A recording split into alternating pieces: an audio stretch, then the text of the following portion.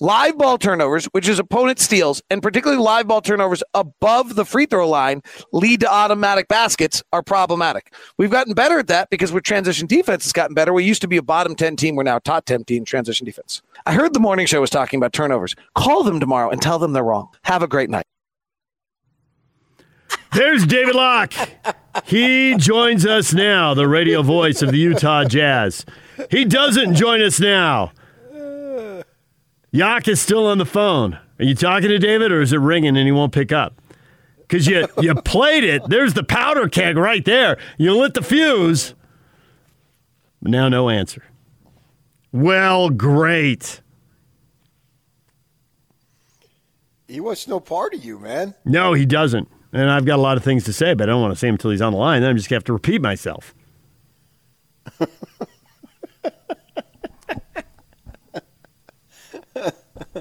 He knows it was coming. I talked to him.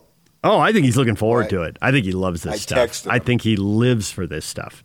He's loving it. This will be like his favorite appearance in weeks. Call the morning show and tell them they're wrong. Oh. I'm David Locke. I'm the authority.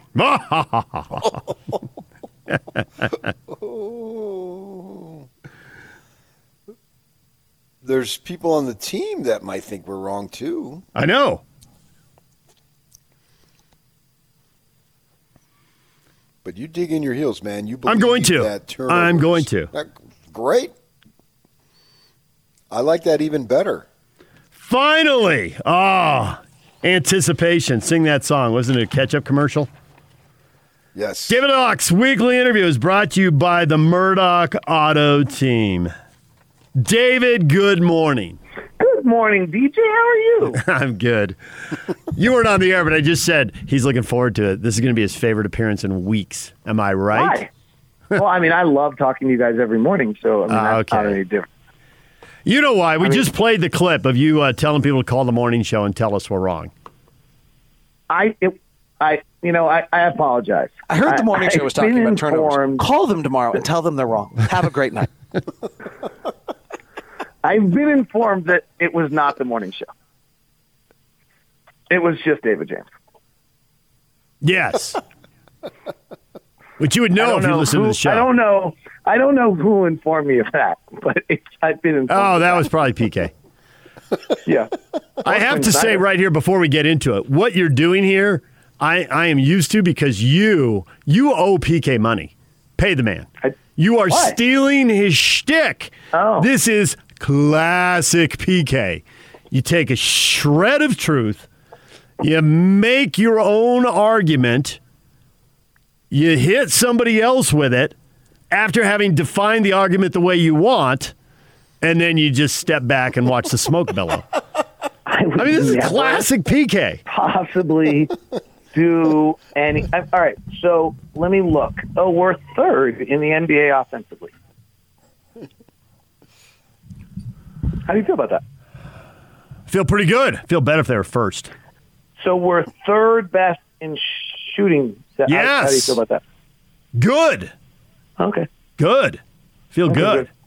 Good. Okay. Keep going. You're making my argument for me. I'm loving this.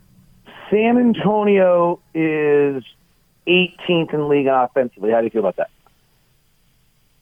I felt really good when the Jazz were beating the snot out of San Antonio for 96 minutes. Because they never turn the ball over. Yeah. Oklahoma City is last in the league offensively. How do you feel about that? Awesome. So you don't want to be on either end of the spectrum on turnovers. Right. But being in the middle and being 19th, like we were 25th and 26th, that wasn't great. Like you kind of didn't want to be on the either end of the spectrum. And this year, interestingly, there is actually a higher correlation between super high turnover teams and bad offense. That actually has not always been the case. This year, more so than before, that does seem to be the case. We've got some pretty bad teams that are down there. It's interesting. The Lakers actually are the one that's most interesting. They turn it over. They're the third highest rate of turnover in the league. Their offense is only 23rd. But they have not always been a great team this year, so maybe that's, they haven't had great players on the floor all the time. But the truth on this is you actually just all data shows you want to be kind of in the middle of the world. You don't want to be on either end of the spectrum. Right. If you're on one end of the spectrum, you're probably very heavy isolation, not a lot of ball movement. And the easiest way to reduce turnovers is not pass, right? That eliminates a big source of turnovers. If you were listening that morning, which you weren't, and that's part of the problem, is that, you heard what you were told.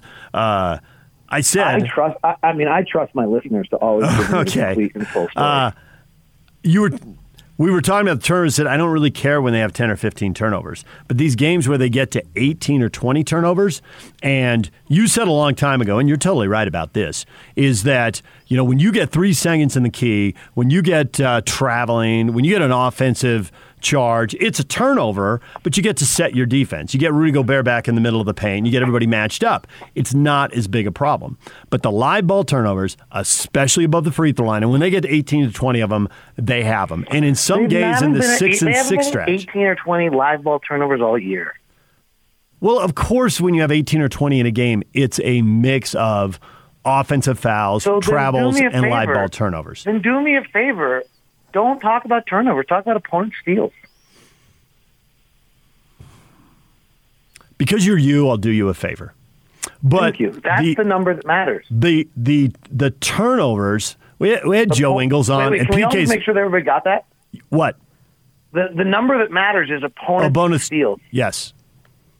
When you turn the ball over in the game, they steal it, and they get to break 2-on-1 or 3-on-2. Occasionally, like with the Kings, Rudy has a chance to get back, and it's 2-on-2, and he looks at one guy, and that guy passes to the Senga guy, and the Senga guy looks at Rudy, and he passes to someone trailing, and they end up taking an 18-footer, which they actually made, so they scored on that possession. But Rudy was literally flexing and celebrating in the paint like, none of you want any piece of me. But that doesn't usually happen. Usually it's 2-on-1, and it's a bucket. Well, our transition defense is actually not any different than our half-court defense. It's hard to blame the transition defense when the guys are behind the ball from the second it's turned over. Well, our transition defense is good when Rudy Gobert's back, and our half-court defense is good when Rudy Gobert's back.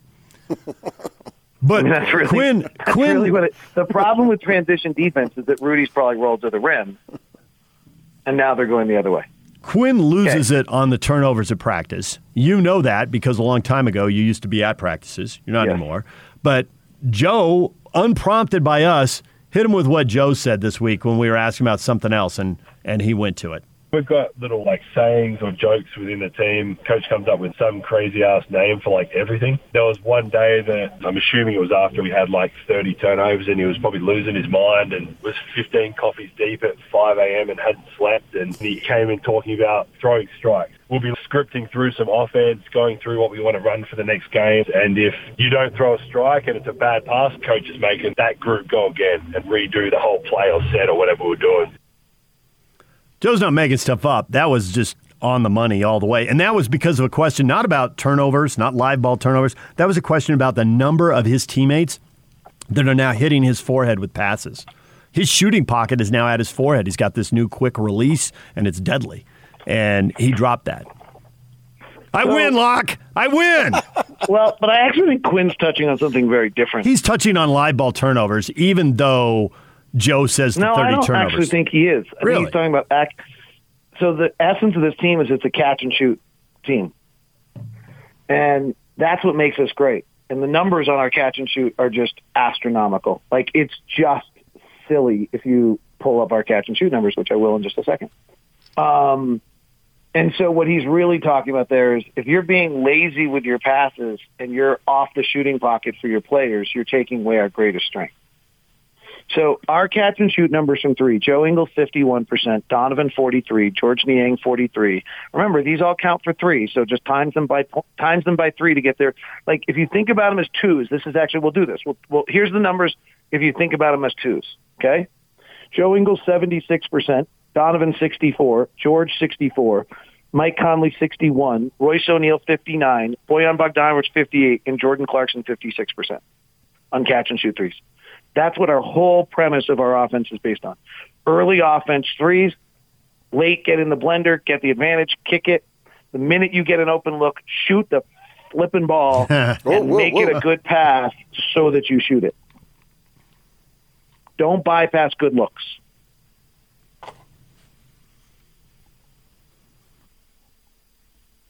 So there it is. Did you dump me and take me off the air? Where'd you go? No, I was just letting what you said. It was truth. I was letting it settle in. I was letting people absorb it. Let me on the data that we're talking about, because I actually was having a great conversation with someone yesterday, and we were talking about how stupid the phrase advanced analytics is. And I was sharing that I've been criticized for a great deal of my career for the fact that I use these supposedly advanced metrics numbers.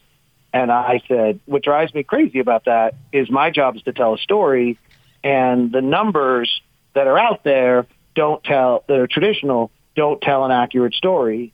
And so I don't know why we're criticized for trying to tell an accurate story. And these are not advanced analytics. In fact, there's no advanced anything that's being used. It's like we're not using algebra or calculus. Like, it's division. So there's nothing advanced about it. All the arrogant little beeps that out there that decide they want to act like they're Poindexter smart because they got their butts kicked by athletes their whole lives and want to act like, I don't know why they're doing it. I'm just making this up. But, and act like they're super smart. And so they called it advanced analytics, did a huge damage to it. The other number that's just a ridiculously bad number is points off turnovers. It needs to be points off steals. But if we commit a 3-second violation because Rudy's in the post, or Rudy gets called for a travel or an offensive foul, and we go set our defense, that is not a point off a turnover. Yeah, I can see your point. The website Impredictable, if you're interested, does a very good job with this and actually has taken it out and has live ball turnovers versus dead ball turnovers. Impredictable. IN and then predictable. I think these live ball turnovers are going to be critical when they play a team. Let's say they play the Lakers and the Lakers are at reasonably full strength. Maybe LeBron's only 80% or whatever, but you get the point. You've talked about how great the Laker defense is and how hard it will be for the Jazz if they're not getting points in transition. If you're going against the Laker defense when it's set up, you're in trouble. They got length. They got a smart coach who's really invested in defense, and they're highly motivated. It's going to be a problem. And I just think the Jazz, if they are giving the Lakers free points with these live ball turnovers and sloppy passing and not throwing strikes, as Quinn says, then their odds of winning that series go right in the dumper. So, okay, I'm with you a little bit on this, but we were heading back into this round that I think is a little funky. Sure, if we can avoid live ball turnovers, that's great. But the other part of what we do is we get catch and shoot threes. We just talked about it. How do you get catch and shoot threes? Pass the ball. Drive into traffic, move the ball, swing it around. How do you turn it over? Drive the ball into traffic, pass the ball, swing it around. Right. So, we can get rid of the live ball turnovers, and we could just be horse crap too. But the point is to be to beat the Lakers and to get to the conference finals, the NBA finals, and win it all.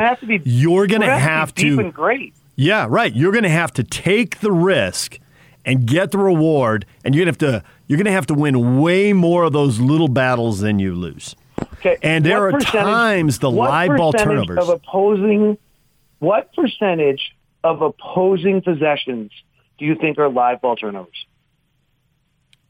I have no idea what you just said, let alone be able to figure out the answer.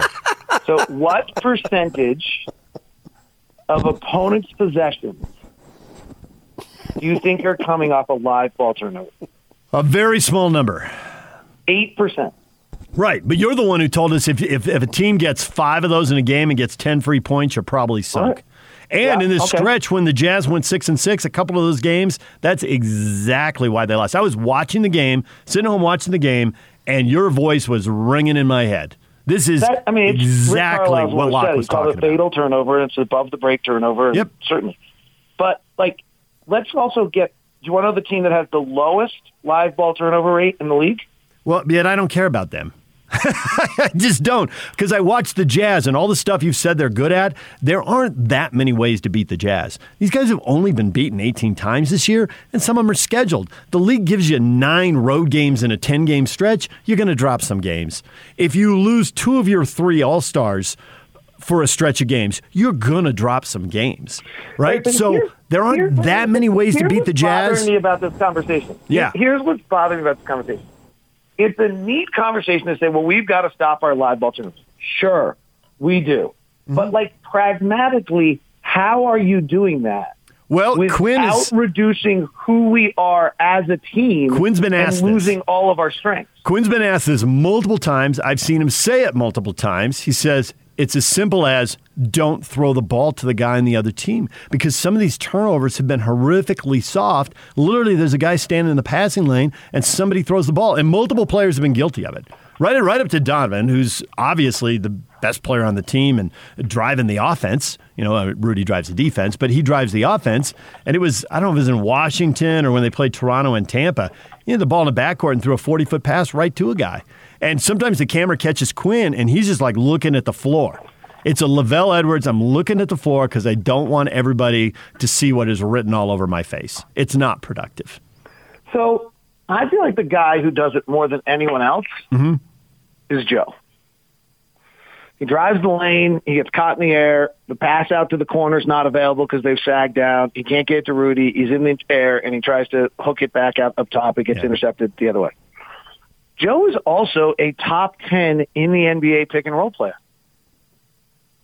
Like, I understand what everyone's saying, and I'm not saying they don't matter, and I'm not saying, like, you don't want to be on the fringes, but I think they have to be looked at as an ingredient in the pie.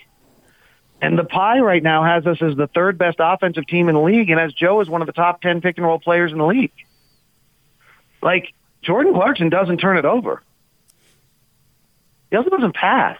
He's up to averaging 4 assists a game now I'm over 7 saying it games. with a little tongue-in-cheek. Yeah, but he's changing. PK demanded on the radio one morning, and literally it happened. It was the freakiest thing. He went too far, and he's circled back. He's great. He's a great teammate. Like, he's a truly awesome teammate, and so he's very aware of people around him, and he's just an incredible human, like just how interesting he is.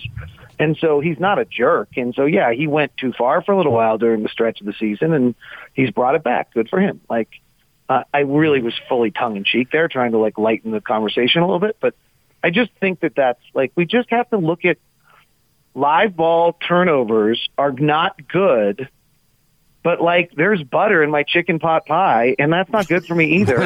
But my chicken pot pie is freaking great. I've never been a chicken pot pie fan. And our offense is a chicken pot pie that is awesome. All right, PK, we beat this into the ground. What do you want to know other than this? I hope you've enjoyed this. Yeah, there's just... You were looking forward to it. I don't want to disappoint you. You two guys, man, can just go round and around. My head's spinning. And I've been having some internal conflict myself with this number 1 seed because I thought, well, 2 with health doesn't matter, blah, blah, blah. But now I keep going back and forth. As of right now today, I think the number 1 seed really matters. What do you think? Oh, I think it changed last night. I think it became wildly important. Which is why I went as of today. Yeah, I mean, I think the chances, it's not set and a lot can change. But the most likely scenario, it's become almost impossible if the Lakers are the 5 seed. Right. Agreed. It's going to be the Mavs.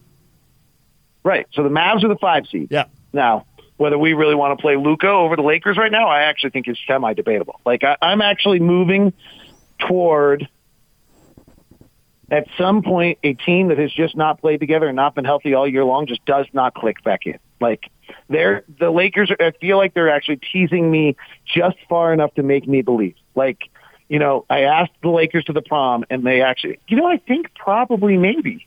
And now I'm believing that that's a yes. Because I think that, like, it's just, like, when AD went out last night, I was just like, okay, like, it's just, and then the weird quote by Frank Vogel after the game, and it just feels like there's just, and their locker room quotes of 4 nights before were really bad. It just feels like Andre Drummond's not good.